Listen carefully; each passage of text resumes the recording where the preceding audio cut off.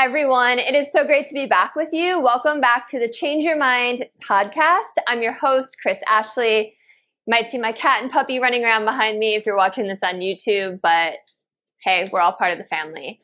So today I'm going to talk about a topic that I don't talk about often in my online content or my podcast or my YouTube channel, but I do talk about it in my book. And I think it's really important because, I talk a lot about releasing repressed emotions and letting go of grudges and reprogramming your unconscious mind and doing all these things to remove blocks that keep you from manifesting. And then also creating a vision for your dream life, using the law of attraction, taking steps towards it, resiliency. And today I'm going to talk about diet, because when you take really good care of your body, you have more power to do all of these other things. And we are here having a human experience right now. We are in bodies. And just like you wouldn't neglect your car if it needs an oil change or new brakes, it's really important to take care of your body. So today we're going to talk about diet and eating food that's good for you. Now, I struggled whether or not to include this topic in my book at all, because it's a topic I'm really passionate about, and I think a lot of people are going to find really helpful. But I also didn't want to promote fear in any way. So I decided the best way was to present my experience and research on the subject matter, and then turn it all on its head and talk about food from a completely different perspective. So I'm going to do the same in this podcast episode. So first, let's look at the science. And again, first things first, treat your body well. It is your one and only vehicle for moving through this lifetime. And it's important to take care of it. The better your diet, the better you're going to feel, the more energy you're going to have, and you can put all that energy towards creating your dream life and doing all the things that you love to do with the people you love to be with. So I always recommend, as like a baseline, try cutting out sugar and processed foods as a place to start. Now, if you really want to dive in and commit, release gluten from your diet as well, at least for 6 weeks. So I'll explain why 6 weeks. So gluten can lead to thyroid issues, including Hashimoto's, where your body attacks your thyroid gland. Now, this is because on a molecular level, gluten looks very similar to the thyroid hormone. And your body tries to attack all of the gluten, and it ends up attacking your thyroid in the process because it sees it as a foreign invader also. Now, gluten causes inflammation and has wheat germ agglutinin, which makes nutrients unusable by your body. And this can also cause an immune response, right, leading to chronic systemic inflammation. Gluten can cause leaky gut, which is where your gut lining becomes permeable. There's holes punched in it, literally. And food particles, toxins, bacteria get through those holes and into your bloodstream. Now, that causes wild inflammation in your body, and that can lead to a host of autoimmune disorders. Now, dairy can do similar things to some people because it cross-reacts with gluten, which means that your body will respond to dairy the same way it does to gluten. And this is because the protein found in dairy is so similar to the protein that's found in gluten that your body often can't tell the difference between the two. So let's talk about some signs that you might be gluten intolerant. So if you are gluten intolerant, you might suffer from a wide range of autoimmune conditions, skin conditions like eczema and acne, fatigue, joint pain, arthritis, bloating, gas, all those really not fun ones, right? What else? Heartburn, constipation, diarrhea, right? Now I'm sounding like a Pepto-Bismol commercial. But it also affects your mood too. So it can cause things like anxiety, irritability, moodiness, chronic headaches. That's a big one. Migraines. It can also cause brain fog, which is inflammation in your brain. So, a lot of people are just like, oh, I'm kind of brain foggy today. No big deal. It's like, no, that's inflammation in your brain. That's not supposed to be there. It can cause trouble focusing. It can decrease your memory function. It can give you neurological conditions. It can cause depression. I think I said anxiety already. So gluten intolerance can really affect your day-to-day quality of life. Now, there have even been studies done that link gluten and sugar to autism, ADD, and ADHD. So for me, I have suffered from bad eczema my whole life. And it moved around my body every few years. It was super weird. I used to get it on my knees when I was a kid and my elbows. Then in high school, it came onto my hands really bad. Then when I was in my 20s, on my legs. And I would be broken out in these itchy red bumps and blotches almost constantly. And I grew up in Chicago, and there were really harsh winters, and that just amplified all these irritations. And I remember in high school, my hands were always just bright red. Like it'd be like arm, skin color, and then as soon as you get to hand, there'd be a line. It'd just be bright red.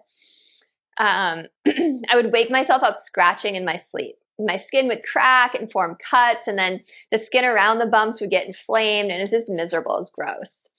And doctors, I would go to all these doctors, and they would just prescribe me these tubes of steroid cream. And for well over a decade, I was just slathering my body in steroid cream every single day. And the steroids kind of worked like a Band-Aid. Like they kept the itchiness at bay and the inflammation at bay, but they never got rid of the eczema. Like as soon as I stopped using the steroids, the eczema would just flare up again. And then when I was in my mid-20s, the book Wheat Belly by Dr. William Davis came out and just became this sensation. You probably heard of it. And that was really the first time that I learned about the perils of gluten. Now, the book focused mostly on how eliminating gluten from your diet can cause you to lose weight, right? Think wheat belly instead of beer belly. But there were just a few lines in there that I honed in on about how gluten can affect your skin and cause things like eczema. So I decided to cut gluten out. And I'm not going to lie to you, it was freaking terrible at first. I went through all these withdrawals and cravings. It acts like a drug in your body. So I was super moody, I was lethargic, I had really bad brain fog, and I had insane cravings. I just wanted all the bready things like bagels and pasta and cake and noodles, and it's like all I wanted. It was like torment. But I stuck with it, and it took 6 weeks, which is why I said to try it for 6 weeks. But it took 6 weeks for the gluten to get out of my system. But as soon as it did, my eczema, my skin just cleared up. And it's never come back. And I threw out all my tubes of steroid cream. I was so happy. I had my skin back again.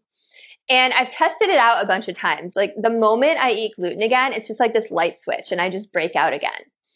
So, every once in a while, I'll if it's like a special occasion, I'll have like a piece of cake or something and it's such a treat. And then I'm just miserable after and I'm like, why do I do this to myself? Right. So, I'll have gluten maybe like once or twice a year.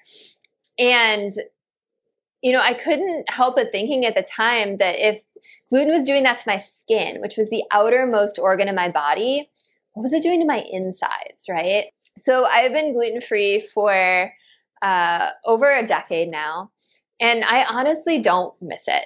Gluten-free snacks and recipes have gotten so good, and I don't even notice the difference anymore. I've done a lot of work with my best friend's husband, who's a functional medicine doctor, Dr. Taylor Crick, to heal my leaky gut and just soothe my inflammation. So you don't have to have such obvious outward signs to have a gluten sensitivity. The damage could be purely internal. So it is worth getting a food sensitivity test from a functional medicine doctor. And I just want to say that is different than an allergy test. Definitely go to a functional medicine doctor, not your Western doctor. Or just go gluten-free for 6 weeks and see how you feel. The natural next question that you might be asking is, what about other grains? Now, grains have this reputation for being a superfood. If you think of the old school food pyramid from when we were kids, the grains were at the bottom row, but they can destroy your health. And plants like grains don't want to be eaten, surprise. So they've developed a defense system called lectins to protect themselves. Now, lectins can cause inflammation, they can cause leaky gut, they can cause weight gain, they can cause excessive hunger in human beings. Sometimes those lectins can prevent your body from absorbing nutrients, which leads to malnutrition. Other sources of lectins are considered very, very toxic, and you can't eat them at all. So legumes like beans, lentils, peas, peanuts, soybeans also have a very high amount of lectins. And grains not only contain lectins, but they also have enzyme inhibitors. which makes it difficult for your body to break down food. They contain phytic acid, which are anti-nutrients, and those bind to minerals in your body and make them unstable. Grains have amylose, which is the sugar that's found in them that will spike your blood sugar. We'll talk about sugar in a moment. And they have omega-6 fatty acids, which are highly, highly inflammatory when they're out of balance with omega-3s, which is why it's really good to take an omega-3 fish oil supplement. So to me, it's just not worth it. I don't really eat grains very often. I personally follow a paleo diet. And again, I work closely with my friend, Dr. Taylor Crick, to see where my labs are at on a regular basis. So I take a lot of supplements to keep my labs at optimal levels. But it's important if you're going to take supplements that you get your levels tested so you're not over supplementing or under supplementing and you're taking the right balance. Because certain, if you're going to take vitamin D, you always have to take vitamin K with it. And, if you're going to take iron, you should take vitamin C with it. So there's just little things like that. You have to know what you're doing, and it helps to work with a professional. I've found that the best thing to do is eat fresh, clean, whole food whenever possible. Like plenty of organic vegetables, some organic fruit, but not too much because it's high in blood sugar, or it's high in sugar, not blood sugar. Spike your blood sugar. Healthy fats like olive oil and avocado are great. Fats have this terrible reputation, but some fats are really, really good for you. And lots of filtered water. And if you are going to eat meat, you want grass-fed and finished meats and low mercury seafood. Now, if there's vegetarians listening to this and they're like, oh, meat, a lot of negative things that you hear about what meat can do to your body is talking about meat where the animal is grain-fed. Grain-fed meat is absolutely awful for you, while grass-fed meat is good for you. And if you must occasionally eat a small amount of grain, then I recommend making it a gluten-free grain and making sure it's a whole grain and not a refined grain. So whole grains contain the entire grain seed in their original proportions. So your body has to work to break them down, meaning they digest more slowly and they don't cause as big of a spike in your blood sugar. Taking a digestive enzyme with them can help even more. So if you're craving bread and you don't want gluten-free bread, you can try making your own sourdough, because sourdough contains lower amounts of gluten, lower levels of anti-nutrients, and more prebiotics.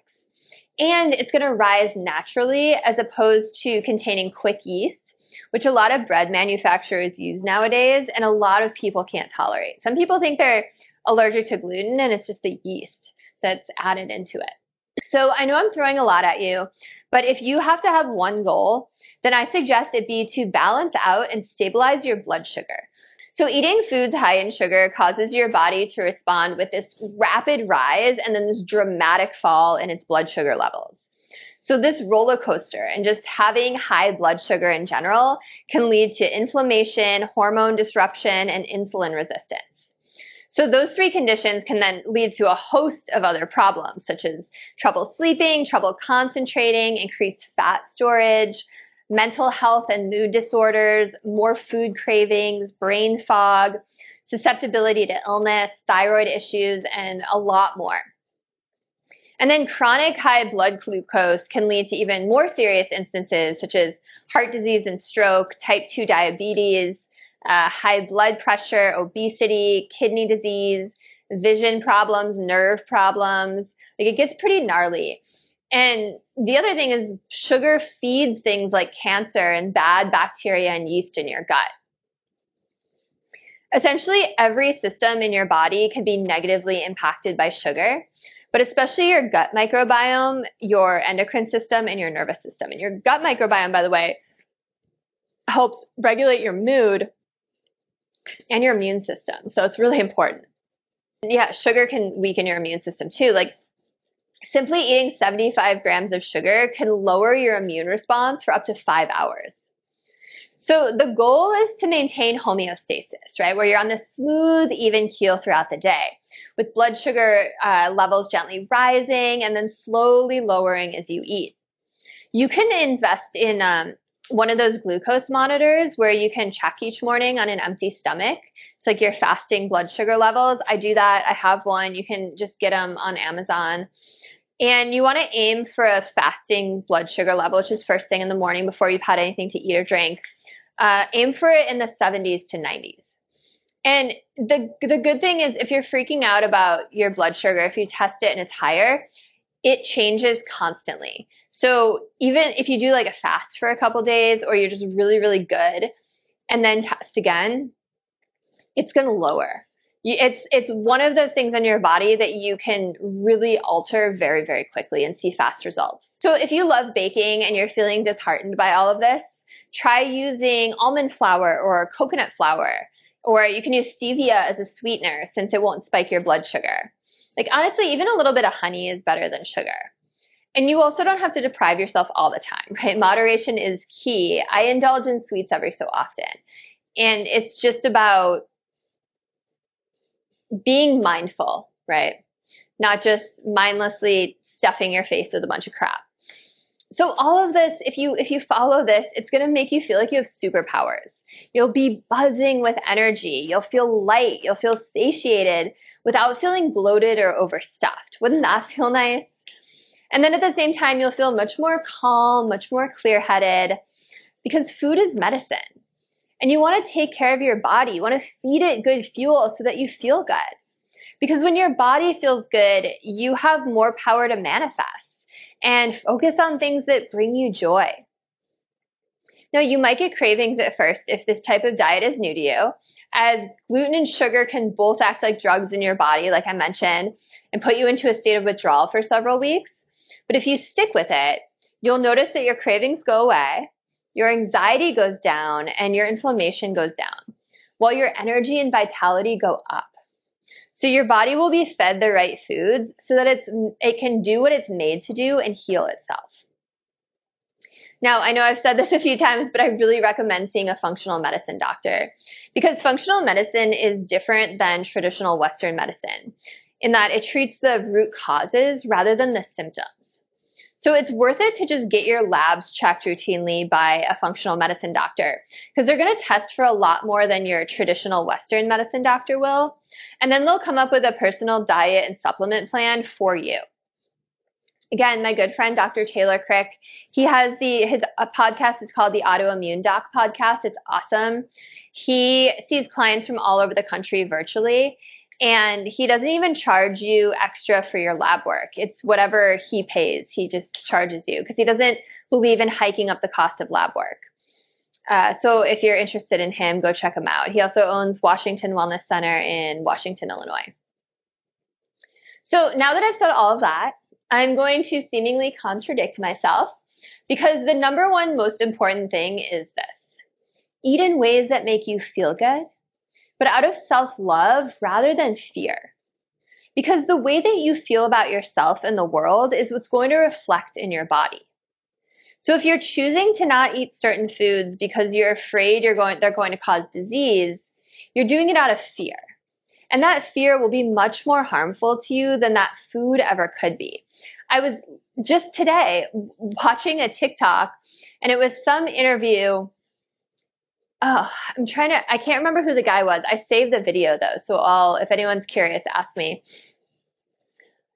He was talking about this study that was done where they fed, I want to say rabbits, this high cholesterol diet. And there was this one group of rabbits where they were noticing with a high cholesterol diet, they were getting really, really sick. And then there was this other group of rabbits that weren't getting affected, and it was the same food.